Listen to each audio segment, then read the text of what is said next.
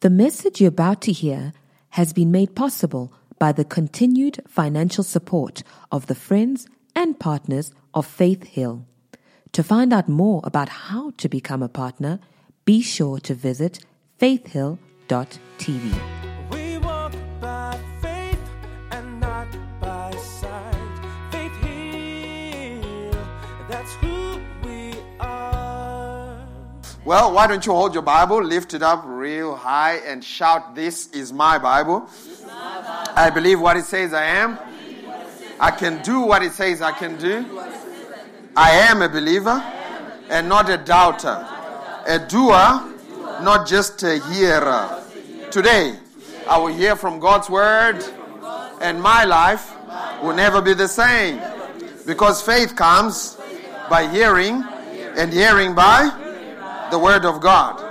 All right, we're still talking about as a man thinks in his heart, or as a man thinketh in his heart, still talking about grace in the marketplace. We discovered that God has not created anyone to be average. Amen? He has created all of us to be world changers. And part of the process of becoming a world changer is to trade our old thinking with a new set of thinking, or for a new set of thinking. Amen? And last week we read Romans chapter number 12, verse 2, which says, "Do not be conformed to the patterns of this world, but be ye what? Transformed or changed." How? By the renewing of your mind, so that you may prove what is that good and that acceptable and that perfect will of God. I want to point something to you. God's will for your life is always good, it's always acceptable, and it's always perfect. Amen?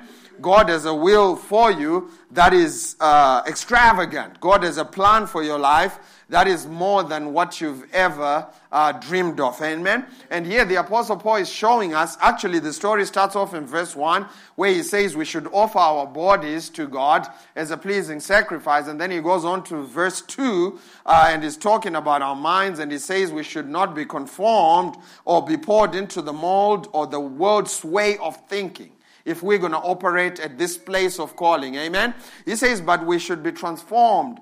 That word transformation in the Greek, metamorpho, where we get the English transliteration metamorphosis. And basically, in its simplest form, is talking about a radical change of form. Amen? A radical change of form. And one of the analogies for that is a caterpillar transforming into a butterfly. Amen? The form changes radically, that when you look into a butterfly, you don't see traces of a caterpillar. Yeah. And there is a place in God's word and in the kingdom where your life can be so transformed. I don't care how you've messed up. I don't care how many times you've messed up. There is a place in the word of God and in God where your life can be radically transformed, that it will not look like your mess. Amen. Your life will be so radically transformed, it will not look like your mistakes.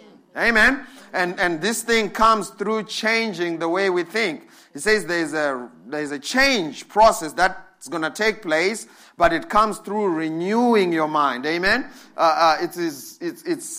Jesus himself said these words. He said we cannot pour new wine into old wineskins. In other words, for this new assignment, this new place that God has for you, the butterfly life, I like to call it, God is not going to bring that butterfly life on you with a set of old thinking. He's not going to pour new wine into old wineskins, because there's going to be a waste. Amen? I said amen. God is not going to bring a new software on an old computer. In fact, when they do software upgrades on iPhones, they tell you this starts with iPhone 9. iPhone 4 will not be able to receive this software. It's way too big. The whole thing will crash. And it's the same thing. We have to have a new set of thinking. We have to begin to write a new way of software, a new way of thinking in our minds if we're going to tap into the will of God, which is, watch this, good, acceptable, and perfect. Amen? And for us to do that, for us to begin to write this new software, Mark chapter number 4 becomes a pivotal scripture. This becomes the foundation of this this new software that we're going to write. Amen? So let's go to Mark chapter number 4. We're going to read from verse 3. Jesus taught in parables. And the reason he did this was because so that it could be hidden for you, not from you. Amen? He wanted you and you only to understand and receive these treasures and begin to operate in them. He says in Mark chapter number 4 verse 3, listen, behold, a sower went out to sow. And it happened as he sowed that some seed fell on the wayside, and the birds of the air came and devoured it.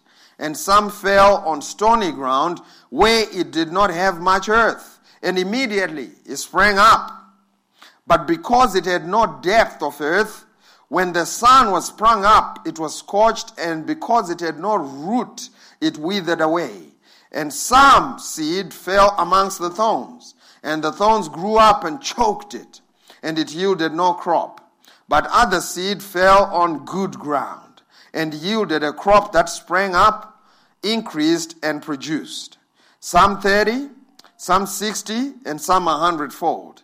And he said to them, he who has an ear to hear, let him hear. This is an awesome parable that Jesus taught, and what makes it even more awesome is Jesus explained it. Amen? So we don't have to wander around about what he meant when he shared this parable. Let's go to verse 13 and see what Jesus said about this parable. It says in verse 13, and he said to them, do you not understand this parable? How then will you understand all parables? Stop right there. So Jesus is saying, this parable is the master key that unlocks all the other parables. He says if you understand this parable, you will be able to understand all the other parables. If you do not understand this parable, there is no hope for you. He didn't say it in those words, though. He says in verse 14, explaining the parable, he says, the sower sows the word. Did you read that? Man, I like that. He explains what he meant by seed. He said the sower went around, sowing seed, and basically in the olden times when they would go out and sow seed, they would literally just dip their hands into a bag of seeds and just scatter the seed on the field. And as they were scattering, Jesus said the sower went out to sow this seed, and this seed that he sowed is the word of God. Amen? So basically he's saying the word of God is seed. I used to think the word of God was rules and regulations. So I would go into the Bible to see what the Bible says about don't touch and do this. And I would come around and say, but the Bible has nothing to say about this specific drug. Does it mean I can partake? My whole perspective approaching the Bible was twisted. The Bible is not a book of rules and regulations. Say that after me. The Bible is not a book of rules and regulations, but it is a bag of seed. So what you're holding in your hand today is a bag of seed, and seed speaks of potential. What you're holding in your laps today or in your hands is a bag, is a book filled with potential. Filled with potential for life. Filled with potential for prosperity. Filled with potential for everything that you'll ever need that pertains to life and godliness. In other words, everything that you'll ever need that is consistent with a godly way of life. Amen? It is loaded in His Word, but it comes in seed form.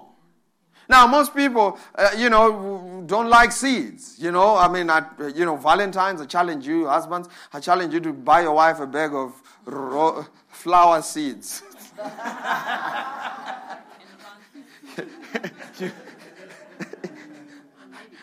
She may understand your lesson, but she may not be happy with you. Amen? She wants the real thing. But how many of you realize that the real thing may die within the week? But if you gave her seeds, she may have a bed full of, roses. But don't try this at home, okay? This is for preaching illustration, for purposes, preaching purposes. Okay? Don't try this at home. So Pastor T said I should buy you a bag of roses. Seeds. You're going to get into trouble. But seeds is life. Seeds is loaded with potential. And without seeds, this whole earth would not last a generation.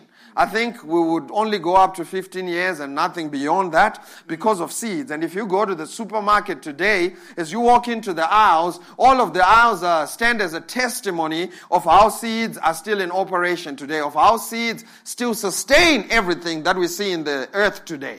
So seeds are a vital part of life in the earth. Amen? And God has given us His words. The same way seeds are a vital part of the natural life, there is a mirror for that. The Word of God, word seed, is a vital part of your spiritual life.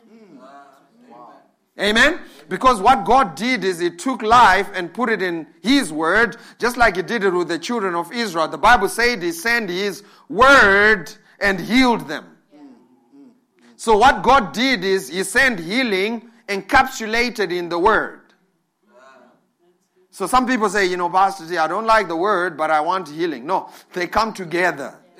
What He did is He took a capsule and put healing on the inside. And if you want healing, He gives you a word seed. And as you partake of that word seed, the Word of God, which is not rules and regulations, you begin to manifest the healing or the potential that is embedded in the seed. And this technology only belongs to God. Seed technology is God-class technology. I mean, with all our ingenuity, mankind have come a long way. Now we have cars that self-drive. Now we are doing things with computers that people 100 years ago would never imagine. Amen? But one thing man cannot do with all of our creativity and all of our ingenuity is to create seed. Men do not have the ability or does not have the ability to create something and in it put the ability to recreate itself. Only God can do that. This kind of technology belongs to God class. And what God did with His promises is that He put them in seed form for every single child of God. And He said, there you go. You can take this word and use it to transform your life, to come to a place where you begin to live the butterfly life, where you begin to enjoy the good, acceptable, and perfect will of God. And this is not magic. Amen. I used to think the Bible was a superstitious magic, object. I used to think, as long as I put the Bible in my car, nothing evil will befall me. But how many of you know that a bag of seeds in your car will never produce fruit? Amen. Hallelujah. Lord, do you still like me? I'm trying to be nice. A bag of seeds in your car will not produce any fruit. In fact, I was going through a curve. I think I may have been speeding a little bit, and the car flipped about 6 times with the Bible inside. Amen. The Bible, just the book, does not do anything for you. Just the bag of seeds is not going to feed you. Sure. Amen. What you need to do is to take the seed and put it in the ground, and when you do, you can expect some fruit. So the Bible on your coffee table is not going to protect your house. Amen. I used to think you could use the Bible as an object, to chase away demons and evil spirits, like in the horror movies. You take the Bible and when the ghosts are coming, you just and the ghost doesn't want to see the Bible, so he's and there's light everywhere. No, that doesn't work in real life. Amen. The Bible only starts working for you when you put it in your heart. Because the Bible says the sower sows the word. So the word has to be sown for it to produce after its kind. So whatever seed you sow in your heart, it will produce after its kind. So let's say you're struggling with healing. What you really need are seeds of healing. When you go into the Word of God and pull a scripture, 1 Peter 2:24, that's in seed form. And when you put it in the ground, in the soil of your heart, it will begin to germinate and it will bring forth fruit. Amen? If you're struggling with peace and worry and anxiety, you go into the Word of God and you begin to get seeds that are based on peace. If you're struggling with prosperity and poverty and so on and so forth, you go into the Word of God and you begin to take these seeds that have been given freely to us and you have to sow them in the garden of your heart. And as you do that, you can expect a fruit. of the very thing that you're sowing in your heart. Amen? So the Word of God is not a book of a collection of rules and regulation, commandments. No, the Word of God in its real form is a bag of seed that we plant in our hearts, and these seeds begin to reproduce a new way of thinking. Amen? I said amen. So Jesus began to tell us the different kinds of hearts, the different kinds of soils that this seed was sowed into. And as he was explaining, he said in verse 15 of Mark chapter number 4, and these are the ones by the wayside. So the first kind of heart that we see in this scripture is called the wayside. And he said, where the word is sown on the wayside, and when they hear, Satan comes immediately and takes away the word that was sown in their hearts. Now, the question I had was, how does Satan gain access to this word sown on the wayside? Because it says Satan comes when? Immediately, and steals that word. And I said, Jesus, we need to figure out a way to put that word in the ground, but also erect a wall around that word. Amen? That would be a good idea, right? In Johannesburg, most of you live in gated communities. You put that seed in the gated community, have a wall around it, electric wires all over it, and put a security guard at the gate with a gun. The enemy tries to come immediately to steal the word. What happens? Boom. Shoot the sucker in the head. Amen? And I was thinking this would be a good idea so we can protect the seed. Amen? So how did he gain access, and how can we erect this wall? Let's go to Matthew chapter number 18, verse 13. What did I say? Matthew 13, 19. 13, 18. Okay, all right, cool. Matthew 13, verse 18. Yes, thank you. It says, therefore, hear the parable of the sower. When anyone hears the word of the kingdom and does not what?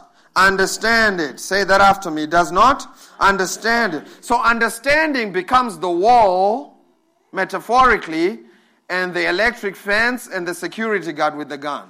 Do you get that? So understanding is a critical part of you hearing the word. He says if a man hears this word and does not understand it, then, only then, does the wicked one come and snatches away what was sown in his heart. This is he who received the seed by the wayside. Man, you've got to understand what you're hearing. And the only way you get to understand what the word of God is saying is through the explanation and the revelation of the Holy Spirit. Because the things of God cannot be carnally received. They cannot be carnally deciphered, if you will. You can't carnally figure them out. You have to have the Holy Spirit explain them to you. Amen? A carnal mind cannot receive the things of God because they are spiritually discerned. Amen? So you need the Holy Spirit to explain these things to you. The Bible says in Proverbs 4:17, wisdom is the principal thing, and with all you're getting, get understanding. And I always tell young people, man, with all you're getting, seek to understand how things work. Wow. Amen? I mean, people come to a place like this for all kinds of reasons, and rightly so. You know, I was talking to a young man. He said, Pastor, I was inviting him to church. He said, Pastor, do you have a beautiful single ministers at your church? Or bachelorettes? I don't know, one of the two. Single ladies. Oh, my single ladies? And I said, man, we do have single ladies. And he said, man, one of the reasons I'm going to be coming is I need to find a wife. And rightly so. Man, I would rather he finds a wife in a place like this than in the club. Yep. So I think it's a good reason to come to church. I think it's a valid reason. In fact, the Bible says a good wife comes from the Lord, not from the club. Amen? So I think it's a valid reason. But here's the deal. While you're coming to find a wife, you need to also get some wisdom and some understanding, because these are the foundations that are going to help you even maintain and sustain that relationship. Do you get that? So understanding is vital. You have to understand things if Satan is not going to have access to that seed. Amen? This is why teaching is important. And this is why when you come to a place like this, we don't entertain, we don't clown around. All we do is give you the word. Yeah, that's right. Because the truth of the matter is that's what you need. You need to understand the word of God. And when you do, the enemy cannot steal that word from you.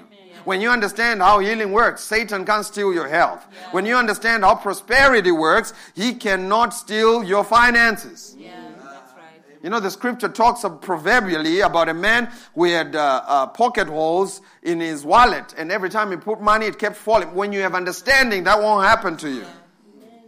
So you have to get understanding. You have to understand how things work. Yeah, that's good. This is why teaching is very important. Not entertainment, not inspiration. You've got to get the word in your heart. Amen? You know, sometimes I watch some of these Facebook videos of preachers preaching, and there's not a single explanation of anything. It's just inspiration. And I'm thinking, man, this is good, but there's no seed in this. That's right. Because seed is God class, and the only person that can give us seed is God. And if you don't take seed from his word, I don't care how nice it sounds, it's not going to produce after its kind. You know why? Because God watches over his seed. He watches over his word to perform it. The only thing he watches over to make sure that it germinates and produces is his word. Not our opinions. Not the whooping and the hollering. Not the shouting. Sometimes I watch these videos on Facebook, man, and the spirit of comment gets up on me. It's not a good spirit. And man, I type something. I say, man, this sounds good, but not a word from God's word. And I type that thing, and then the Holy Spirit comes up on me, and he says, delete that thing, and then I delete that whole thing. Have you ever, man, you know what? It's a good thing when you don't always feel the need to comment on everything. Amen? And here, he says, because they lack understanding, the enemy comes and steals that word. And where there is no seed, guess what? There's not going to be transformation. Without the word of God, we cannot truly be transformed. The second type of heart is what Jesus called the stony ground. He says in verse 16, these likewise are the ones sown on stony ground, who when they hear the word, immediately receive it with gladness. So they understand, they receive it with gladness. And it says in verse 17, and they have no root in themselves, and so endure only for a time. Afterward, someone say afterward. So the first group of people, what happened was Satan came while they were still in service. And he stole that word because they didn't understand it. Amen? But this one, they received it. They understood it and they put it in their hearts and they left service. And this is what happened after they left the church. Afterward, when tribulation or persecution arise for the sake of the word, immediately they stumble or immediately they are offended. So what happened was they received that word and understood it and put it in their hearts. But here's what the enemy did. As they drove home, he began to throw some challenges towards them for the sake of the word. Amen? I said amen.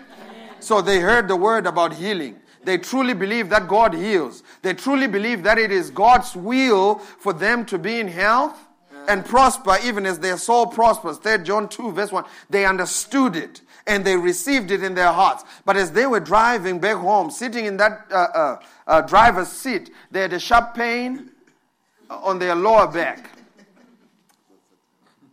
And then they say, but the pastor said that God wants me to be pain-free. Where is this pain coming from? So the enemy in the area of healing and wealth and health and so on and so forth, he throws symptoms as a temptation. Temptations are sin, are what sin is like. Temptations for sin are what sin is like to healing. Symptoms are not the real deal. It's just a temptation. What do you do when the symptoms come to you? Just like what do you do when you're tempted to cuss someone out? Someone say, Pastor, I don't do it. I don't cast them out. It's the same thing. What do you do when you're tempted to fall for sickness by symptoms? Someone shout, I don't do it. Because most people get offended and say, yeah, I knew it. I went to that church and all they do is give us promises that are high and unattainable. Right now I have a pain in my back. I am sick. And what they do is they bite on the temptation. Because it was not real sickness. It was just a temptation. Symptoms are just a temptation. And when the temptation comes, you know what you should do? You should stand on God's word. You should stand on the conviction of God's word. The Bible says because they had no root in and of themselves. You need to develop a root system. You need to have a foundation in God's word. And what a root system simply is a personal conviction. It is when you know that you know that you know that God wants you well. And you cannot be convinced out of it. It is when you know that you know that you know that God wants you to prosper. And you will not let life circumstances convince you out of it. Can I get an amen? Man, you have to know it. You have to have a personal conviction around these truths, just like you have a personal conviction around your name. If someone came to you and asked you, what's your name? As quick as you can tell them who you are, you should have that much conviction in who God says you are in His Word. If someone came to me and said, what's your name? My name is Tafara. And what? I don't think you're Tafara. What do you think I'm going to do? You know what? You know what? I don't have time for that. You know why? Because I know who I am. Amen?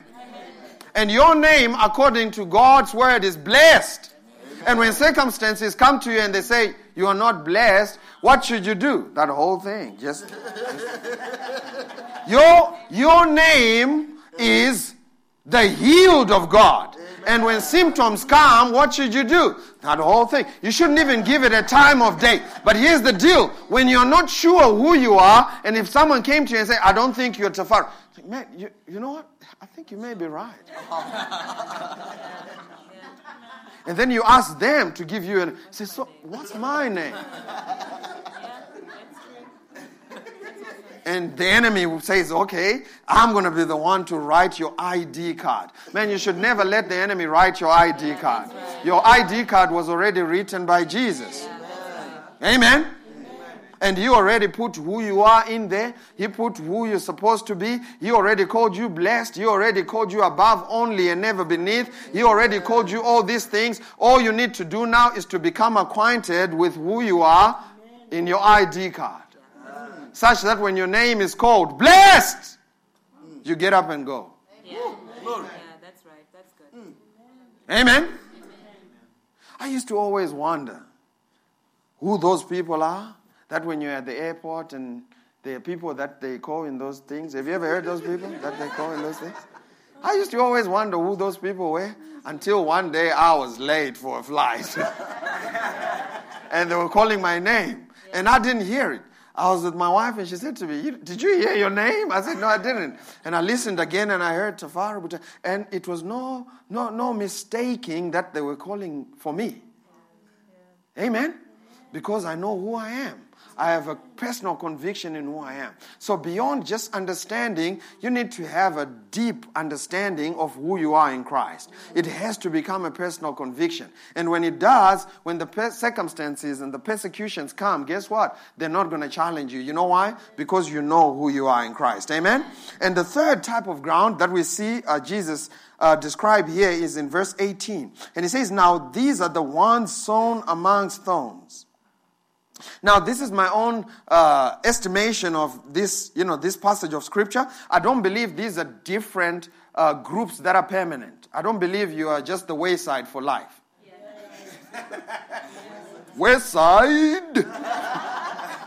No, I don't believe that. I don't believe you're the wayside for life. I believe this is a process. I believe we all start at wayside, and as we, learn these things, we progress to the stony ground, and we progress to the thorny ground, and we are all making improvements and growing. And I believe the destination for all of us, myself included, is to get to good ground. And sometimes some of you may be on good ground concerning healing, but you're still on wayside concerning prosperity. Because when we say God wants you well, something leaps on the inside of you. But when someone says tithe, ooh, you start shaking on the inside. You start shaking on the inside, amen?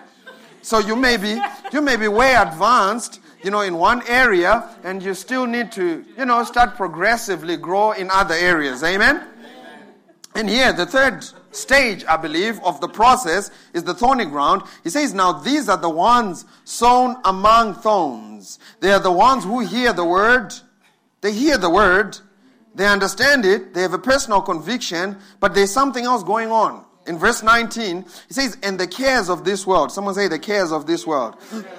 Cares of this world are basically worries of this world. Amen? And the Apostle Peter told us what to do with the cares. He said we should cast them onto the Lord because he cares for us. Amen? Worry chokes the word. Man, that's a graphic illustration from Jesus. He says the cares of this world.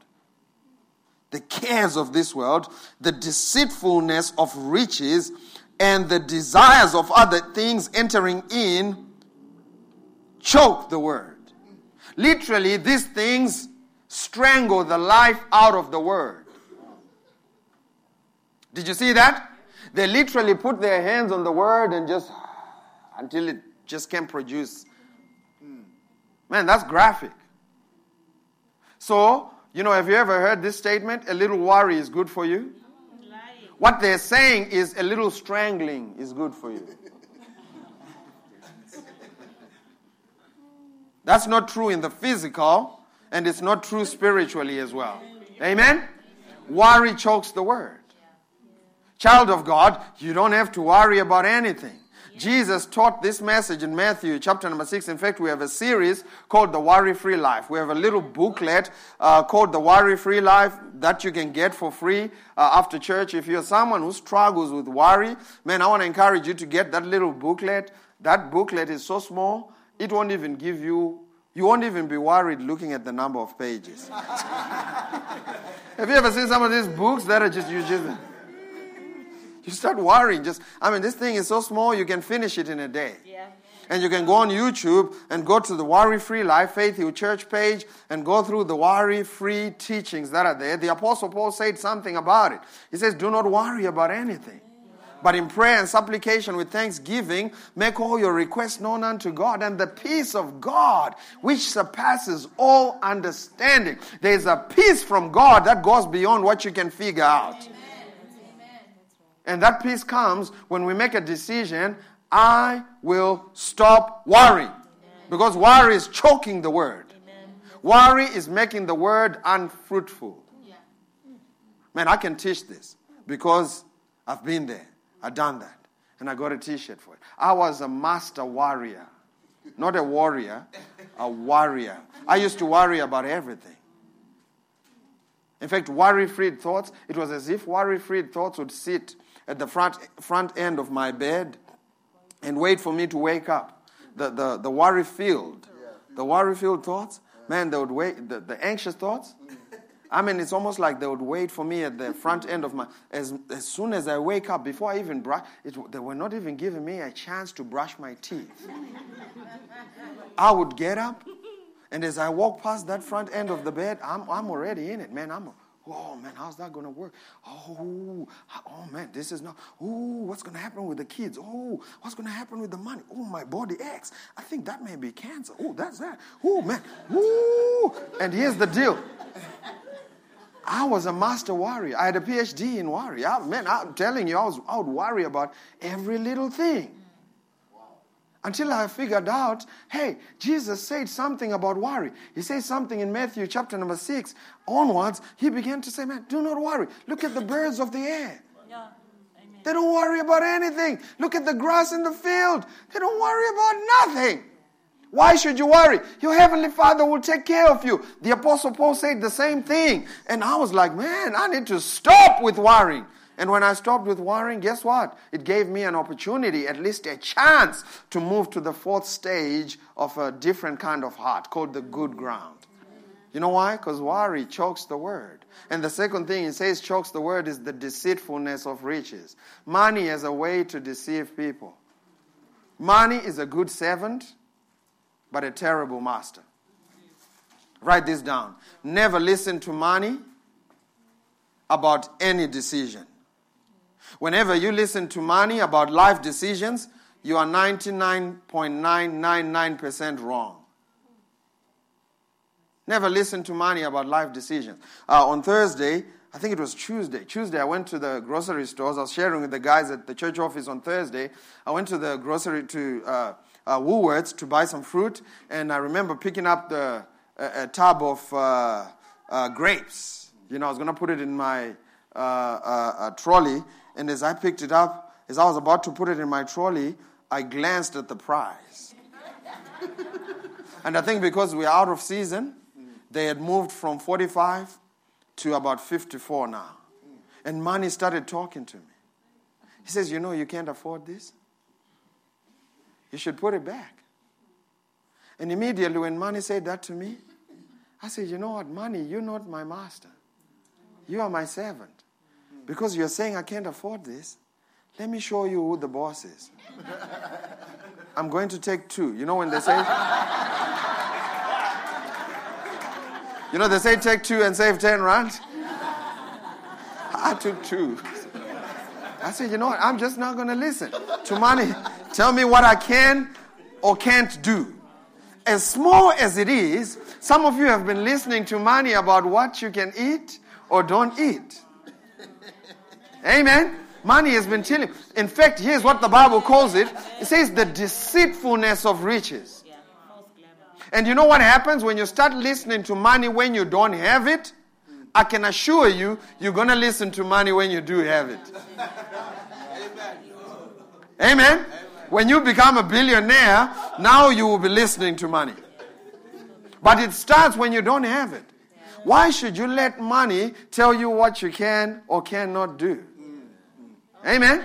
I have a friend, he shared a story about buying a shoe that was one size smaller than his foot because it was on a special. He said, you know what, because it's on special, I'm getting it. And he said, man, he would walk like this, and man, he's like, man, I'm going to wear them because I got them on a special. And I said, you know what's happening? He's letting money tell him what he can or cannot do, and the Bible calls it the deceitfulness of riches. What that simply means is you're making the voice of money louder than the voice of God in your life. Do you know who you should be listening to concerning life decisions? The Holy Spirit.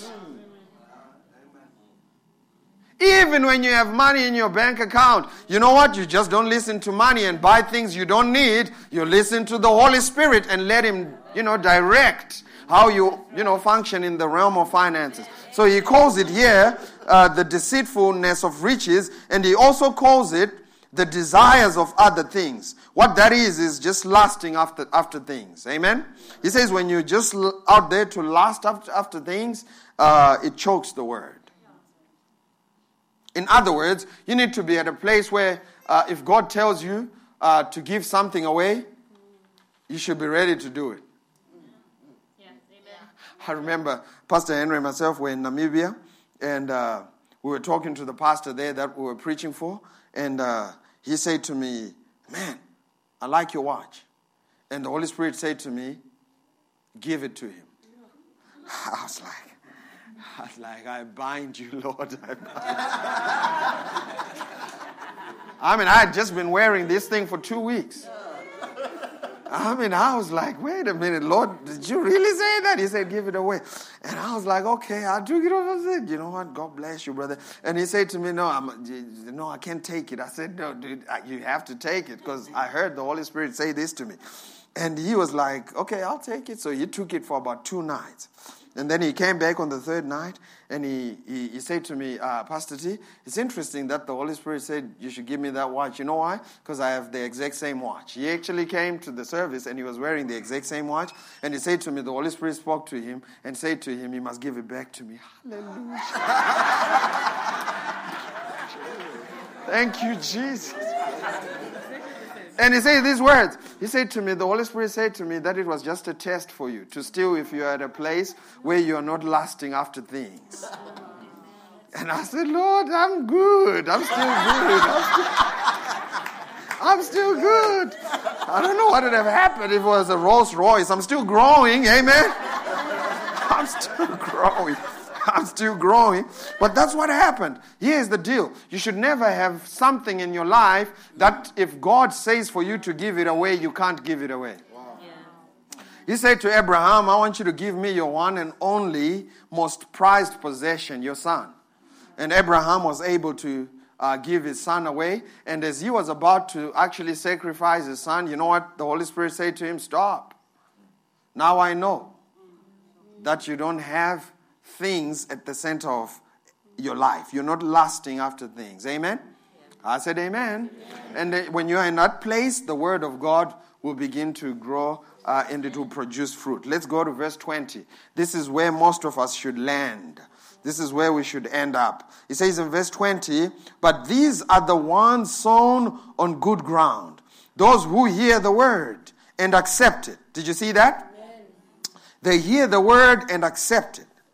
Man, that's a critical part of having a good heart towards the word. In fact, the Bible says in James 1:21, lay aside all filthiness and all superfluity of naughtiness and receive with a meekness. Meekness is with a teachable heart, with a teachable spirit. He says, receive with meekness the engrafted word which is able to save your soul. So the first thing you need to do if you're going to live your life at this place is to come to God's word with an open heart. Come to God's word with a heart that's ready to receive. Come to God's word with a heart that says, I don't know it all. Amen? We found out last week that God knows more than we do. Some people still argue with me over that. You know, when I preach all over, I preach overseas and I tell them, man, God knows more than we do. They say, yeah, but, God knows more than we do. That's the right attitude to approach God's word. And when you approach God's word with that attitude, guess what? You have a teachable heart, you have a teachable spirit. And when you have a teachable spirit, here's what happens.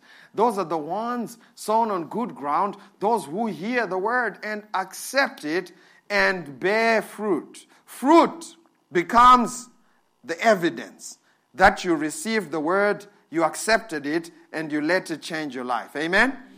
I said amen. Amen. You begin to have some fruit. And this is the place that we should all be at. A place of fruitfulness. Jesus said you shall know them by their fruit. He said you begin to know people by what's hanging on the branches of their life. And here's what's awesome about that story. You can change what's hanging on the branches of your life. From lemon to oranges. By changing the seed that you put in your heart. Amen? I said amen. So as you go into God's word, child of God, I want to assure you, God's word is not a collection of rules. In fact, David put it this way. He said, your word tastes sweeter than honey to my mouth. How hard is that? Don't go into God's word with a mindset of, this is now my religious obligation. Every morning I have to read 3 chapters of the word. And then, after I read 3 chapters, then I go to work. I have to do 3 chapters of the word. No, David said, it's like honey to my lips. How many of you find it hard and tedious when you are making a cup of rooibos tea in the winter right now? And you put honey, a teaspoon of honey in the tea. And then how many of you find it hard just to, with that spoon that's going in the tea, just, have another one that just goes straight into your mouth? How many of you say, oh, Pastor T, that's some hard work. That's, I have to lift up my hand. So we're not talking about works. Listen, when you read God's word, it's like honey to your lips. Job said, I value your word more than my necessary food. What he's saying is, going into God's word is like going to Nando's. It's like going to get a good meal. Amen? It's like going to get a really good meal. That's what going into God's word is. It's not a religious obligation. It's food. This is why, just like you don't have a New Year's resolution that says, I should eat chocolate cake this year. No, none of you do that. We know you're going to do it. We don't even have to put it on the New Year's resolution. We know you're going to eat chocolate cake. We already know that. You don't put it on the New Year's resolution. And just the same way you treat that, it's the same way you should treat the Word of God. It shouldn't be a New Year's resolution. Man, it should just be a part of your life. I'm going to eat something nice. That's what God's Word is. God's Word is food. Man, and when you see it from that perspective, this is not legalism. This is not works. How many of you have ever said, man, getting lunch, we're becoming legalistic? Now, I think we are becoming legalistic, brother. I think we're becoming legalistic. No, this is grace personified. Going to God's Word and eating off of it is grace personified. You're getting food that will begin to nourish your whole body. Amen? But you have to eat. You've got to feast. Every time you go to God's Word, it's a feast. I was saying in the first service, my wife and I once attended a feast, a wedding. Weddings are called feasts. Jesus called them feasts. And we once attended a wedding and they didn't feed us. Sure. And I talked about it for about 5 years afterwards. I couldn't believe it. And I went to a feast and we didn't feast. I can assure you that if they had given us food, it was not going to be hard work to take care of that plate. Amen? It's the same way I'm trying to tell you, going to God's Word with this mindset will not become a religious obligation. It is not a religious duty. It's not grievous. You're not tedious just doing it, I wake up and I do this devotion and I have to read 2 chapters. No one ever comes to the dinner table like that unless you're Munesu or Tanaya. Everyone else, man, they look forward to a good meal. It's the same way you should come. You should stop everything. It's time to get some good food from God's Word. Amen?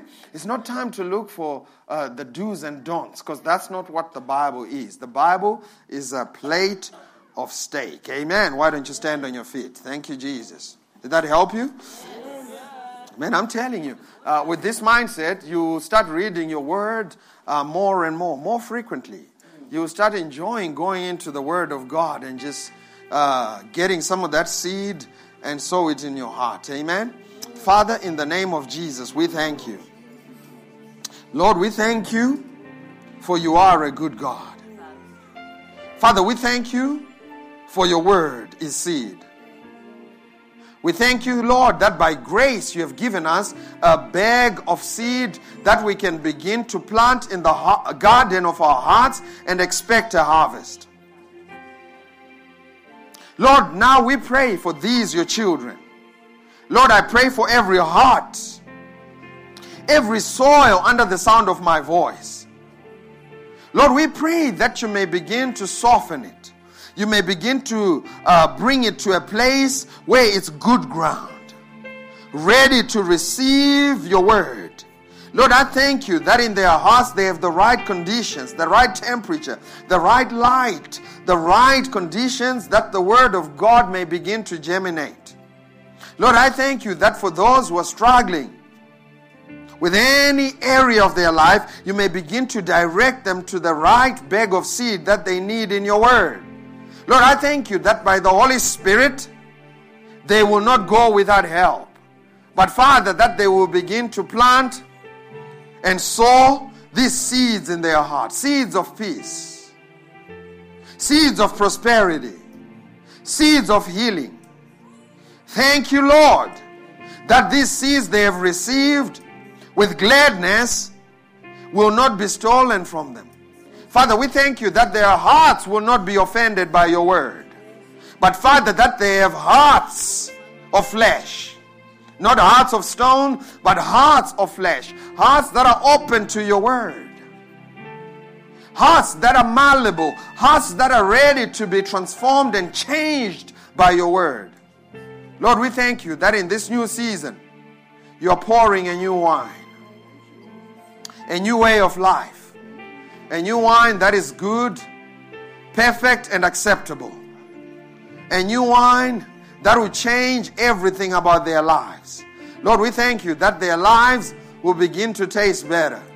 We take bitterness out of their lives and release the sweet waters of Mara. Lord, we thank you and we give you all of the praise. It is in Jesus' name that we pray, and everyone said amen. Now, one of the things that happened, according to Genesis 8:22, God said, as long as the earth remains, seed time and harvest remains. In other words, there's a time element to it. This is the millennials, the microwave generation. There's a time element to it. Don't dig up your seed. Amen? Don't dig up your seed by negative confessions. Man, if you put those seeds in the ground for healing, when the symptoms come, don't turn around and say, man, I always knew it. It doesn't work. What you're doing is you're digging up the seed and you're checking on the seed. And it disturbs the germination process. Amen? I said amen. Put the seed in the ground and leave it there. And I'm telling you, before the end of the year, man, you'll be on the other side of transformation. Amen? You'll be on the other side of enjoying the butterfly life. And God has it for you. Man, when you go to environments where they like digging up seeds and complain about South Africa, complain about the economy, man, don't join in, don't receive. All you're doing is digging up seed and checking on the seed. Yeah, that's right. Our economy is not the economy of this world. Our economy is the economy of heaven. Amen? I said amen. And as you do that, I'm telling you, man, before the end of the year, I started planting these seeds. I don't even remember the last time I had a flu. But guess what? When I started standing on these truths, the first year that I believed that I could go a full winter without a flu, I got some flu. And guess what? What the enemy was trying to do was to shake me out of that conviction. But guess what I did? I stood in that conviction. I said the symptoms may say one thing, but the symptoms are not my God. How many of you realize symptoms are not your Lord? Jesus is your Lord. Amen? Circumstances are not your Lord. Jesus is your Lord. And I have to quit because I'm out of. We hope this message has been a blessing to you. Thank you for listening. To find out more about how you can become a partner, visit faithhill.tv today.